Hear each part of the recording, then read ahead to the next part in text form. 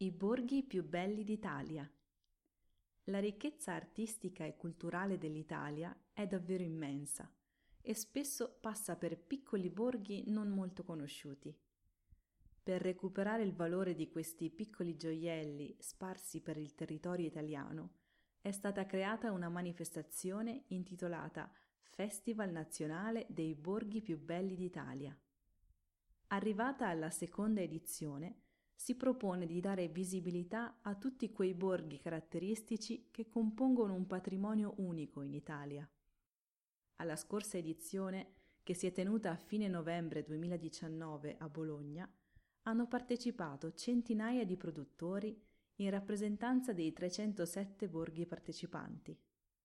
Ogni borgo è stato rappresentato con mostre, eventi e assaggi di prodotti tipici promossi da produttori locali. Anche se si tratta di piccole realtà, se paragonate a città più grandi come Firenze, Roma e Venezia, vanno tutelate e riscoperte con entusiasmo.